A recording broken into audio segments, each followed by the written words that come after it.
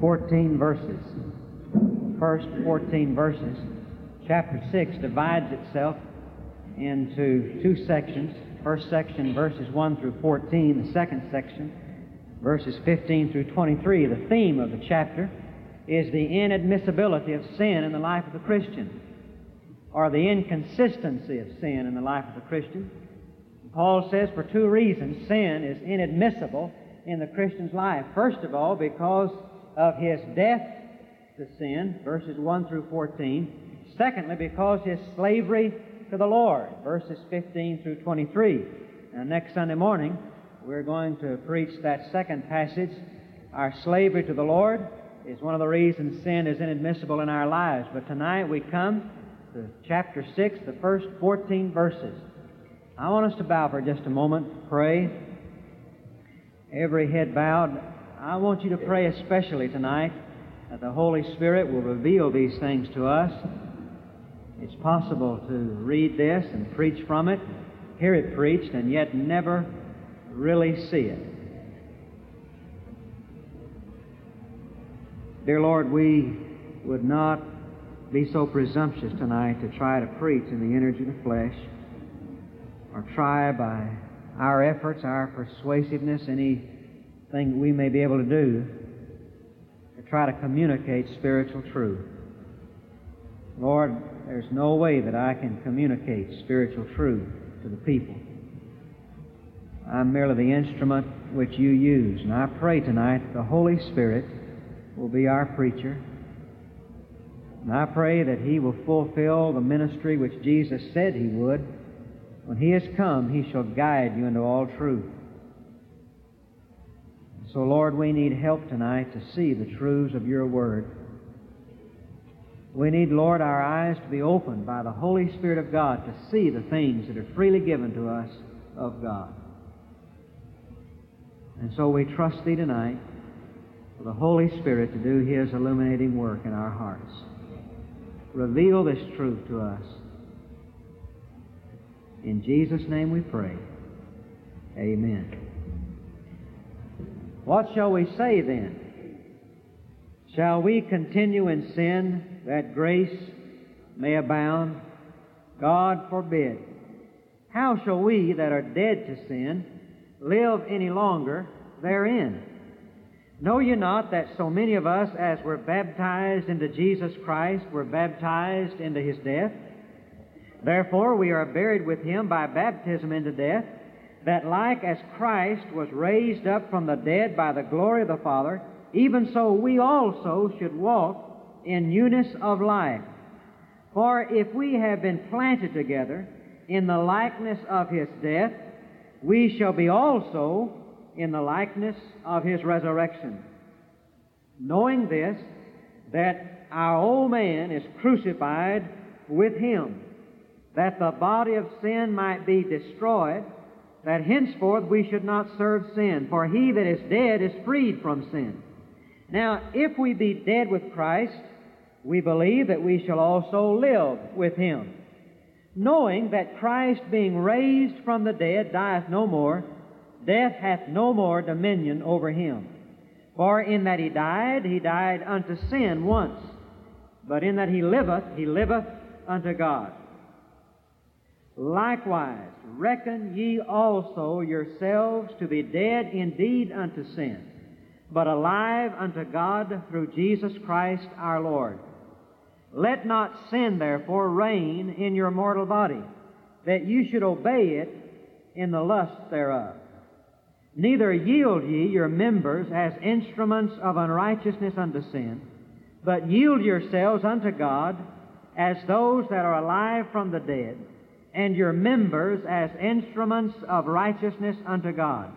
For sin shall not have dominion over you, for you are not under the law, but under grace.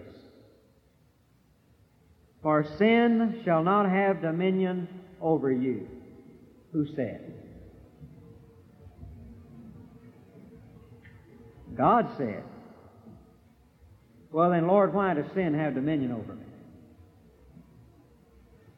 God says sin shall not have dominion over you.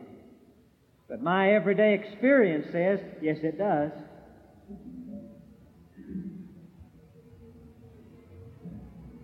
What I want to discover then is how can I make real what God has made potential and possible. God says that if I understand the first 13 verses of Romans chapter 6, He says the result is sin will not have dominion over me. That sounds like a good bargain. That's exactly what I want. I want to be able to come to the place in my Christian life where I can testify to the truth of verse 14. Sin shall not have dominion over you. Notice the first word of verse 14 is for. That means because, or as a result of. So what the apostle is saying is, if verses 1 through 13 are real and understood and applied in our lives, verse 14 will come to pass. The inadmissibility of sin in the life of the Christian. Paul begins this chapter by saying, what shall we say then? What now? Shall we continue in sin? That's a good question. After a fellow has been saved, what then? Is he to go on living the same way he always did? Is he to go on subject to the sin that's in his life? Since, as Paul has been saying in chapters 1 through 5, to the consternation of many of the people in that day, salvation is not dependent upon how good I am, it's dependent upon how good Jesus is. And salvation is a free gift that I receive when I surrender myself to the sovereignty of the Lord Jesus Christ.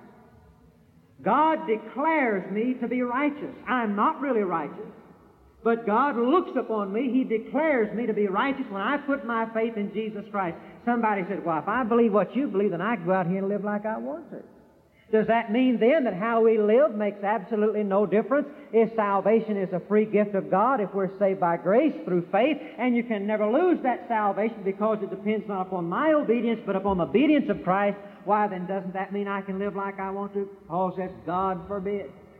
God forbid. How can we who are once dead to sin live anymore therein? So the Bible says we shall not continue in sin. God's ideal for every saved person is that he shall not continue to live the same kind of life he used to live. God's ideal for every one of us is that sin shall not have dominion over our body.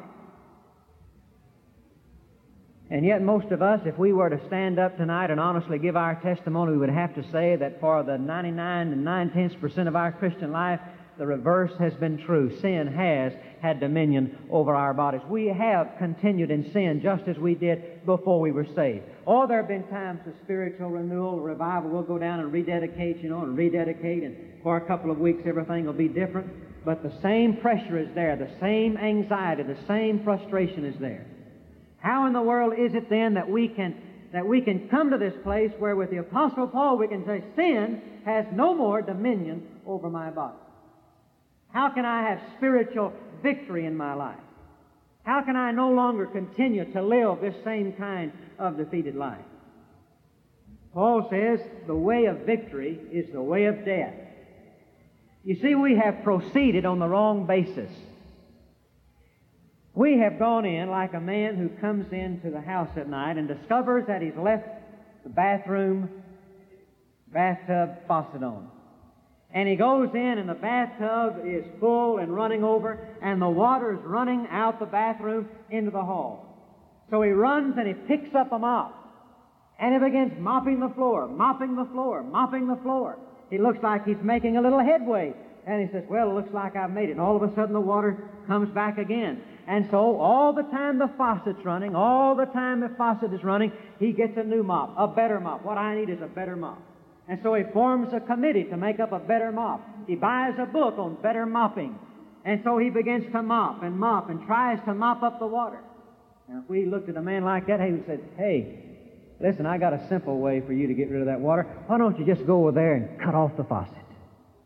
Now, you know why some of us have been failing in our Christian life? Because we've been spending our time buying better mops and reading study courses on how to mop better.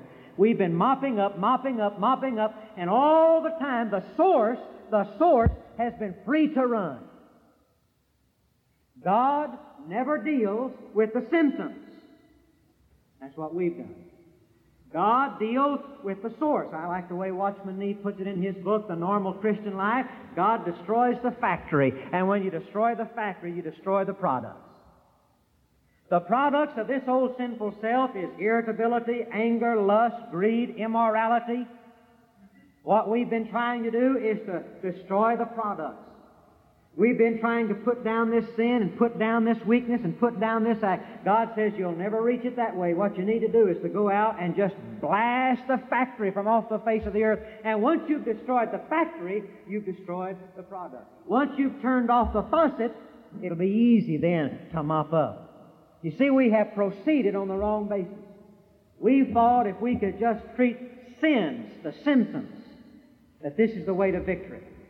God says the way to victory is not to treat sins, but to treat self, which is the source of all sin. And I said a few weeks ago, as we preached in Joshua chapter 7 on the sin of Achan, God has always and forever had only one way of dealing with sin. That's by death. That's by death. And it was a marvelous day when I began to realize that what God had planned for me in this flesh, this old nature, was not to fix it up. I had the idea that when God saved me, He saved the old nature. He saved the flesh, the old carnal nature, and He reformed it a little bit. And the way to grow spiritually and to enter into this victorious life was to keep making repairs on the old nature and keep trying to make the old nature better. And so I'd pray, Lord, make me better. Lord, give me more strength. Lord, help me. And all of a sudden I began to dawn upon me that God, when He saved me, did not do absolutely one thing to the old nature. He didn't touch it. He didn't repair it. He didn't fix it up. The old nature, the self, the old Ronald Dunn is incurable. God says the only thing to do with that is just to kill it. The only cure is death. I'm not trying to fix it up. I'm not going to reform it. I'm not going to try to salvage it and make the best of it out as I can. I'm going to junk it. I'm going to crucify it. I'm going to deal death to it. And in its place, I'm going to put a new nature, a new spirit, the Spirit of God. Now, my failure has been, and I think probably your failure has been, I said, Lord, with your help, I'm going to make myself better. With your help, I'm going to grow. And so I keep putting refinements and sophistication and education and all sorts of efforts trying to make this flesh better, trying to make it better, trying to make it better. And God says, oh, you've just missed it completely. You've missed it completely. I don't want you stronger. I want you weaker. I don't want you better. I want you dead. And I can't get over the genius of this. I just cannot get over it. You know, sometimes when your car begins to break down, when it gets so many miles on it and you start putting money into it and fixing this, and about the time you get this fixed, Charlie, something else breaks, right? Right. Every day is a new day with an old car, you know. And you just wonder what's going to break down today. I can always tell when Brother Sheppy gets the car bug because he says, you know, this car's got so many miles on it now, pretty soon it's going to start costing me money. It's really not, but he's wanting to trade cars, you know. Well, have you ever had a car like that, you know? Man, you say, well, I'm going to try to drive it till it's paid for. Fanatic. I'm going to drive it till it's paid for. And so I'll put this on and I'll fix this and I'll fix this and I'll fix this. And you just keep pouring money into it and putting bad money after bad and more money into it. Finally, one day you say, listen, the thing to do, the cheapest way out, the best way out, why didn't I think of it? Lord, just get rid of this thing and get a new one. Oh, isn't that simple? That's exactly what God did. That's exactly what God did. God said, for thousands of years I have tried to deal with the flesh, the old nature. And no matter what you do to it, you can educate it, you can give it religion, you can give to it the highest moral ethic the world has ever known, and it makes absolutely no improvement. What I'm going to have to do is just junk it. Get rid of it, and in its place, put my spirit, a new nature. Oh, that's genius. God's way of dealing with sin is always by death. By death. Now, there are three key words in these 14 verses that give to us the steps to spiritual victory. I want you to underscore them. The first word is know, found in verse 3, verse 6, and verse 9. That's the first step to spiritual victory. First of all, accepting a fact. The second word I want you to underscore is found in verse 11. Reckon. The attitude of faith. The third word is found in verse 13. yield yourselves unto God, an act of finality. These three words are key words in this chapter, and they give to us the three steps to spiritual victory. They must be taken, and they must be taken in their proper order if we're going to experience spiritual victory. All right, first of all, the first step to victory over sin in our life is our acceptance of a fact. Paul writes to these Romans and he says, shall we continue in sin that grace may abound? You mean after you've been saved you're supposed to go on living the same kind of life you always did? God forbid. How can we that are dead to sin live any longer therein? Don't you know that so many of us, as we're baptized into Jesus Christ, we're baptized into His death? Therefore we are buried with Him by baptism into death, that like as Christ was raised up from the dead by the glory of the Father, even so we also should walk in newness of life. For if we have been planted together in the likeness of His death, we shall be also in the likeness of His resurrection. Now verse 6. Knowing this, that our old man, that simply means our man of old, the former self, our old self has been crucified, that's in the past tense, with Him, that the body of sin might be destroyed. And that word destroyed doesn't mean destroy, it means put out of business. It means unemployed. That this body of sin, which used to be employed in unrighteousness, should be put out of business, should be unemployed, that henceforth we should not serve sin. There must, first of all, Paul says, come an awareness and an acceptance of a fact. There is a fact that you don't know about, he says. Listen, don't you know that you are dead to sin? Don't you know that you are dead to sin? You can't live the same kind of life you used to, because when a man dies, he is removed from that former realm of activity. He can't live the same way he used to live because he's dead. A man who is wrapped up in business can no longer be in that business because death removes him from that business. A man who is immersed in politics no longer cares whether Republicans or Democrats are in office, because when he dies, it's removed him from all of those interests. He said, listen, you can't go on living the way you once did. Sin will not have dominion over your body because you have already died. Now you remember I said this morning that God sees every man either in Adam or in Christ. God sees every man either in Adam or in Christ. All right, my death was established at the cross. My death was established at the cross. I want you to notice, in verse 6, it says, knowing this, that our old man is crucified. Look at that preposition, with, W-I-T-H, with Him. When was this old man crucified? With Jesus. When was Jesus crucified? Well, nearly 2,000 years ago. Jesus was crucified 2,000 years ago. When was I crucified? I was crucified with Him. With Him. The Bible says Jesus was crucified, and with Him 2 thieves. Now, when were the 2 thieves crucified? They were crucified with Jesus. That means they had to be crucified at the same time Jesus was crucified. All right, this verse 6 says that I was crucified with Jesus. All right, now when was I crucified? When did I die? I died when Jesus died. Why? Because God sees every man either in Adam or in Christ. Just as by Adam's disobedience I became a sinner, so when Jesus died, I died in Him. As far as God is concerned, I died on the cross when Jesus died on the cross. He took me to that cross with Him. You remember in John chapter 12 when Jesus was prophesying the kind of death He would die, He said, and if I be lifted up, I will draw all men unto me.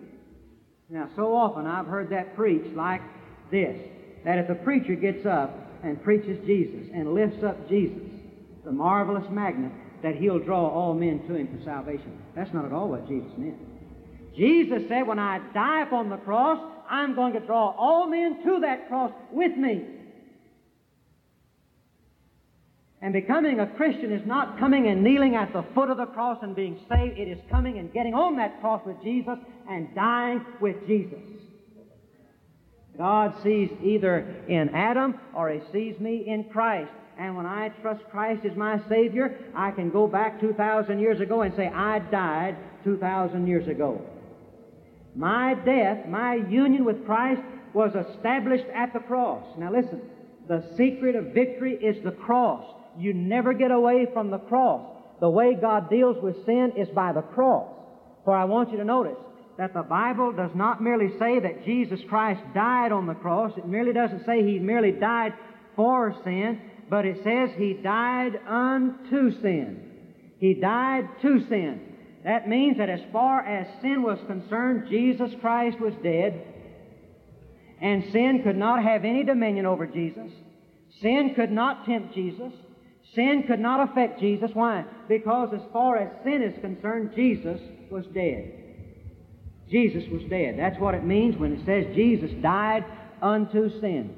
Now, if I die under the law of Irving, Texas, that means that the law of Irving, Texas has no claim on me whatsoever, has no authority on me whatsoever.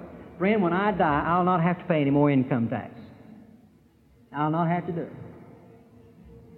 I'll not have to pay any more property tax. I'll not have to pay any more laws. Because death, when I die to the law of the state of this land.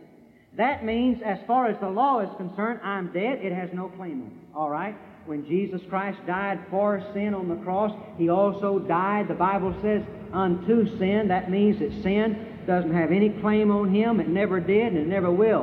And so God says, listen, you want me to tell you something? I placed you in Christ, and when Christ died on the cross, you were on that cross with Him. And just as sin no longer has any claim on the life of Christ, it no longer has any claim on you because you died with Christ. You say, well, I don't feel dead. I certainly don't act dead. I certainly don't live as though I'm dead unto sin. We'll get to that in a moment. First of all is positional truth. Now listen, a little Bible lesson. There are two kinds of truth. There is positional truth, and there is practical truth. Positional truth is doctrine. That's God looking upon me as though I'm dead. Practical truth is when that becomes real in my life, when I experience it, you see. Just as positional truth is, God says I'm righteous. Well, I'm not really righteous. I'm just as sinful as I can be. But positionally, God looks upon me as righteous, as though I've never sinned. Now, that positional truth must become experiential, practical truth in my everyday life. And so after God declares me righteous, just He looks upon me as though I'm righteous, even though I'm not, then God comes into my life and begins making me righteous through the operation of the Holy Spirit, you see. Every doctrine becomes experiential in my life. Now, what we're talking about right now is this positional truth, theological truth. We're not talking about what I'm experiencing in my daily life. First of all, I need to accept the fact that when Jesus Christ died on the cross 2,000 years ago, Ronald Dunn died with Him. I'm dead as far as God is concerned. It was established by the cross, and it was expressed by my baptism. That's what baptism is all about.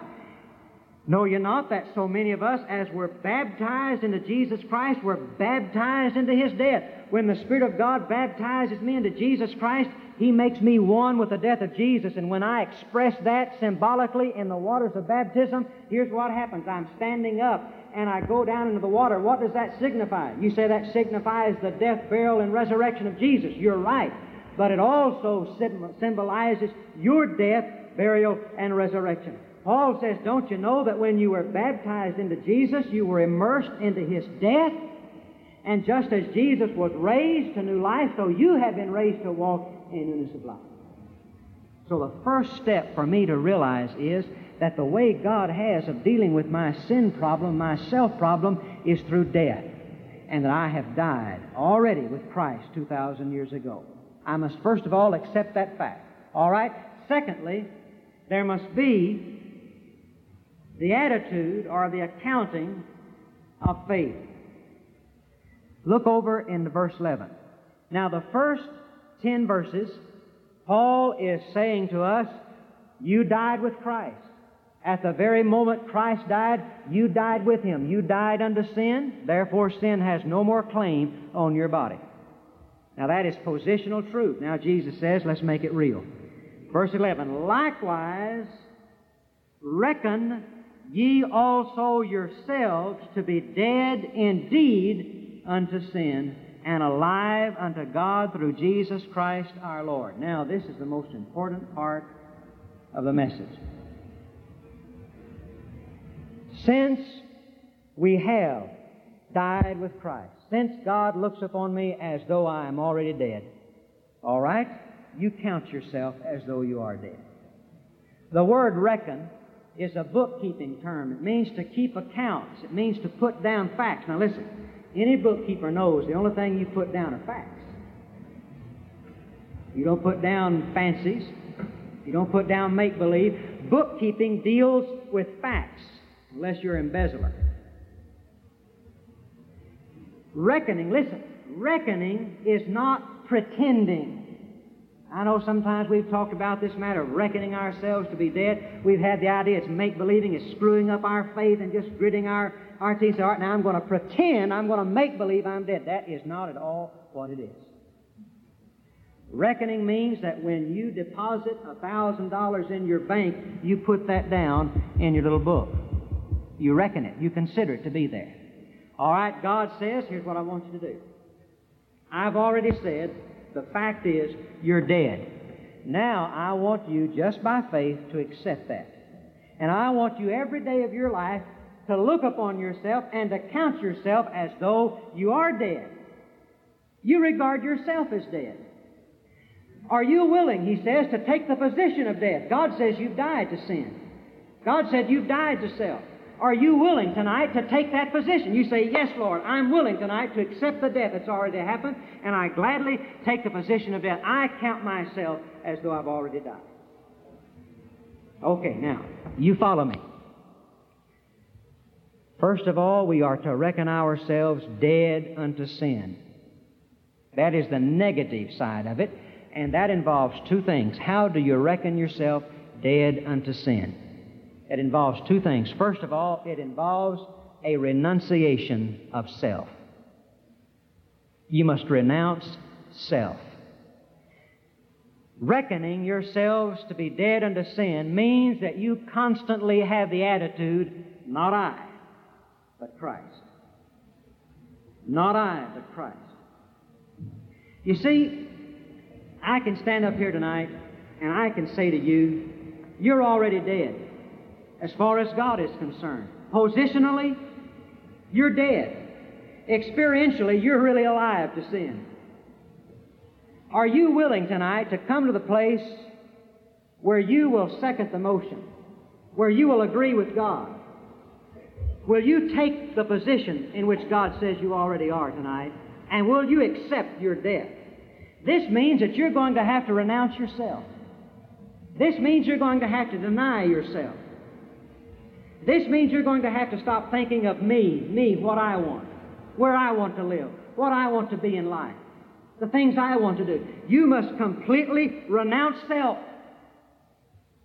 And the attitude of your life must be constantly, not I, but Christ. I'm willing tonight to die to self and to treat myself as though I no longer existed. This means I'm never going to insist on having my way. This means I'm going to let every ambition die, and just my only ambition be to live unto the Lord. I'm willing tonight to give up my stubborn self-will and my self-assertion, my selfishness, thinking of myself. And I'm willing this evening to renounce self. Are you willing to do that? You cannot reckon yourselves to be dead until you do that. And that's what's keeping some of us alive tonight, practically, experientially, unto sin. Because while it's well and good that God says we're dead to sin, I like that because that means I can go to heaven when I die. But am I really willing tonight to give up the reins of my life and completely forget about my own self and renounce once and for all forever myself and live constantly, not I, but Christ? In every situation, not I, but Christ. When somebody insults me, not what I want to say back to them, but Christ. This amusement, not I, but Christ. What to do with my money, not I, but Christ. What to do with my vocation? Not I. To reckon yourselves dead unto sin, first of all, means renouncing self. Secondly, it means renouncing sin. Look in verse 12. After he tells us to reckon ourselves to be dead unto sin, he says, "Let not sin, therefore, reign in your mortal body." So these two things are necessary if you're going to reckon yourselves to be dead unto sin. First of all, you must be willing to renounce self. That's not easy. You're going to have to think about that. Secondly, you're going to have to be willing tonight to renounce every sin in your life. You cannot allow one single sin to reign in your mortal body, no matter what it is. If there's an unforgiving spirit, if there is a sin of impurity, if there is a sin of gossip, if there is a sin of stealing, whatever it is, let not sin reign in your mortal body. You've got to deal with every sin. Because as long as you are unwilling to confess and forsake every known sin in your life, you cannot reckon yourself to be dead. So the first thing, I must reckon myself dead unto sin. And you say, "No, preacher, you're just talking about the power of positive thinking." I know what you're talking about. You're saying that every time I come up against it, every time there's a problem, every time there's a temptation, I'll just pull old Norman Vincent Peale out on it, and I'll reckon myself. I'll say, "I'm dead, I'm dead, I'm dead. I can't sin. I can't want this temptation. I can't want to say this word. I can't want to gossip because I'm dead, I'm dead, I'm dead." You're talking about a frame of mind, power of positive thinking. No, I'm not. Not at all. I'm talking about getting yourself to a position where the Holy Spirit can operate. Now, this is where we separate ourselves from the power of positive thinking. Listen, Romans chapter 8, verse 13. Listen, Romans chapter 8, verse 13. "For if ye live after the flesh, ye shall die. But if ye through the Spirit do mortify the deeds of the body," that's dying to self and dying to sin, "ye shall live." Now listen, the Holy Spirit makes real what I reckon. This attitude of mine, this constant attitude of mine, and the word reckon there is in the present continuous tense in the Greek text, and it means to do this constantly. This is to be a constant attitude. I am to be constantly reckoning myself to be dead unto sin. This means renouncing self, renouncing the sins that's in my life. Now listen, when I take that position of death, when I say, "Lord Jesus," by faith, not by feeling, I'm not concerned how I feel. I may not feel dead. I still may feel tempted. I still may feel pressured. But Lord Jesus, by faith tonight, you said that I've already died.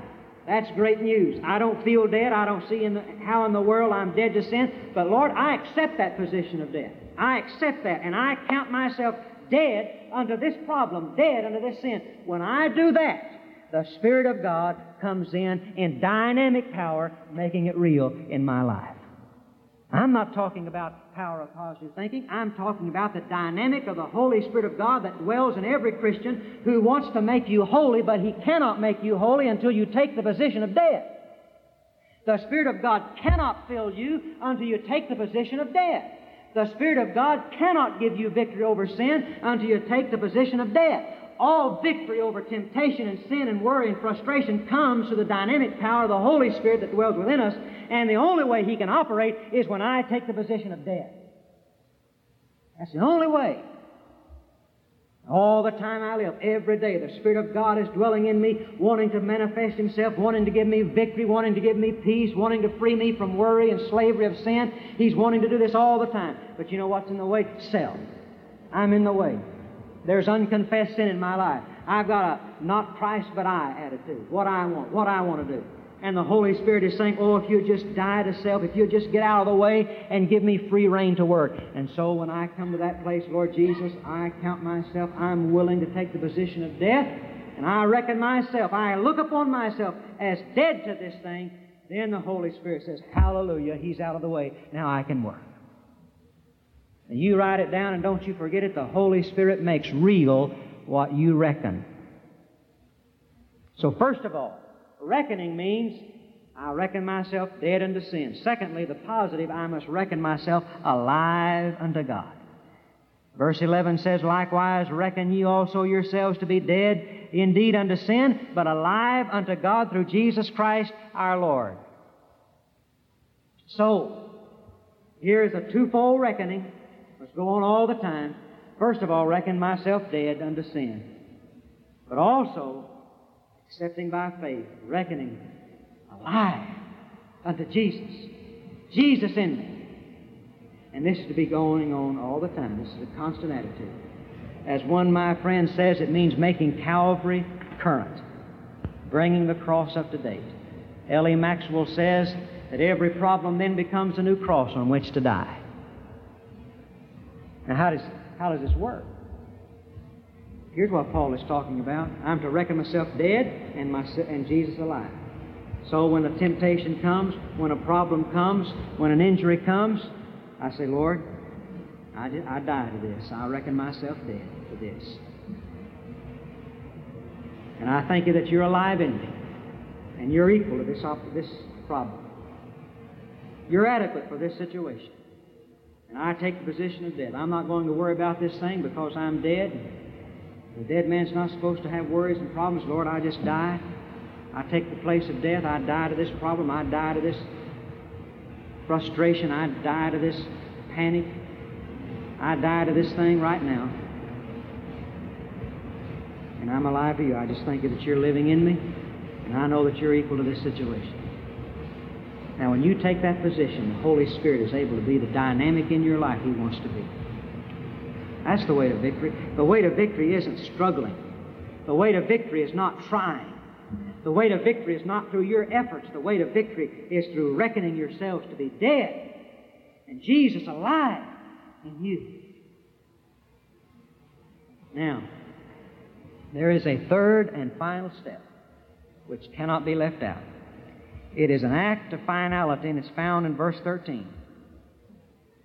The apostle says, Neither yield ye your members as instruments of unrighteousness unto sin, but yield yourselves unto God as those that are alive from the dead, and your members as instruments of righteousness unto God. All right? The second word, yield. But yield yourselves unto God. I want to say two things about this yielding. Now, the word yield is a sacrificial word that means to present yourself, to place yourself at the disposal of another. It means to give yourself unreservedly to someone else or to something else. Now, two things I want to say about this. I want to say, first of all, this is an act subsequent to salvation. I thought a lot about this. For a long time, I would not accept this fact. Because I do not believe we're supposed to take Jesus Christ as Savior today and then on down the road somewhere take Him Lord. That's not what I'm talking about. If a man comes to Jesus for salvation, says, I want to be saved, but I'm not going to have Jesus as Lord, God won't save that man. He just won't save him. If you're not willing tonight, if you're lost and you're not willing to let Jesus Christ become the Lord and Master of your life, no use coming to Him, no use praying where He'll save you. He won't do it. But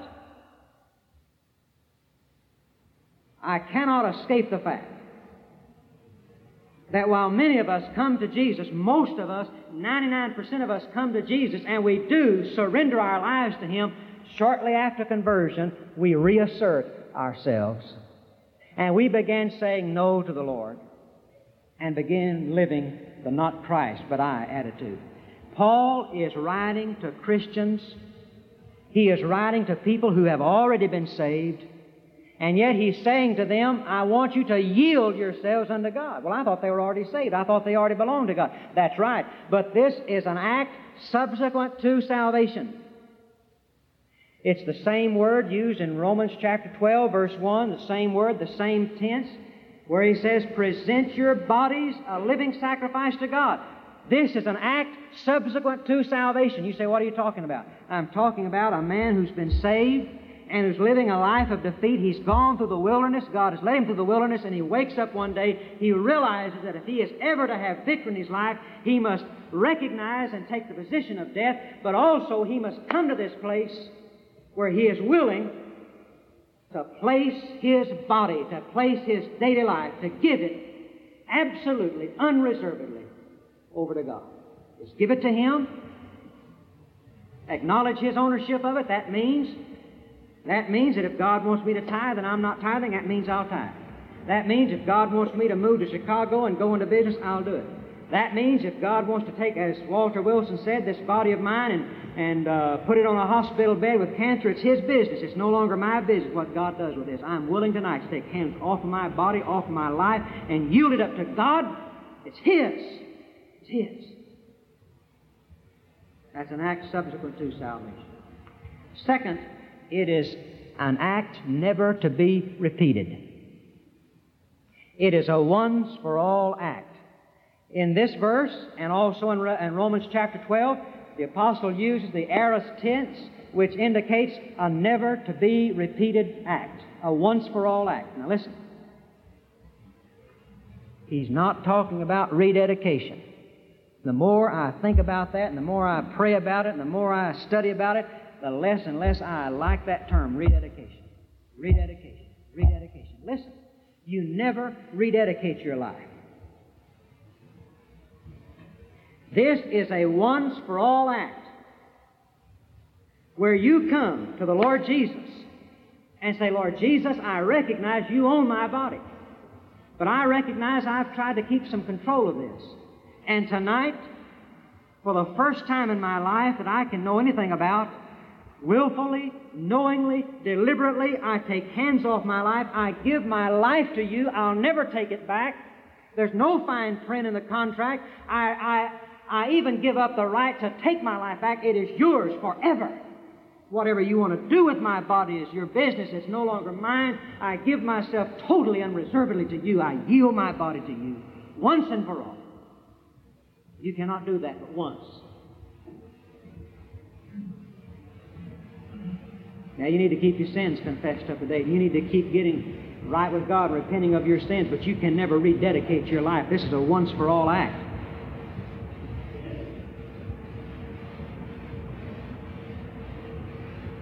Have you ever done that in your Christian life? I'm not going to give an invitation now to everybody come down and do this. I want you to think about it. I want you to pray about it. I want you to search your heart and ask the Lord if you've ever done this. If you have ever, by an act of your will, knowingly, willfully, deliberately said, Lord Jesus, I recognize your possession, your ownership of my body. You bought it when you died for me on the cross. And I am willing tonight, I am willing at this moment, forever, never to be taken back. Never to be taken back. Say, here's my body. Whatever you want me to do. Whatever you want to do with it. I'm yours. I recognize it. I place myself 100% at your disposal. And I want to say to you, you can be a preacher and never having done that. You can be a music director, an educational director, a youth director, and never having done that. Because it is possible for you to say, Lord, I'll preach the gospel for you. He's not talking about giving to Him your vocational life. He's talking about your life, your body, your mind, everything you are. Giving over to Him, absolutely 100%. A never-to-be-repeated act. And then, he says you can surrender for special service if you want to. See, he says, yield yourselves unto God and your members as instruments of righteousness unto God. Now, here's what we've been doing. We've been reversing the process. We've been surrendering our members, our parts of our body, our vocation, as instruments of God. We've been surrendering to the ministry. We've been surrendering to the deaconship. We've been surrendering to teach a Sunday school class. We've been surrendering to tithe. But we've never given to Him ourself.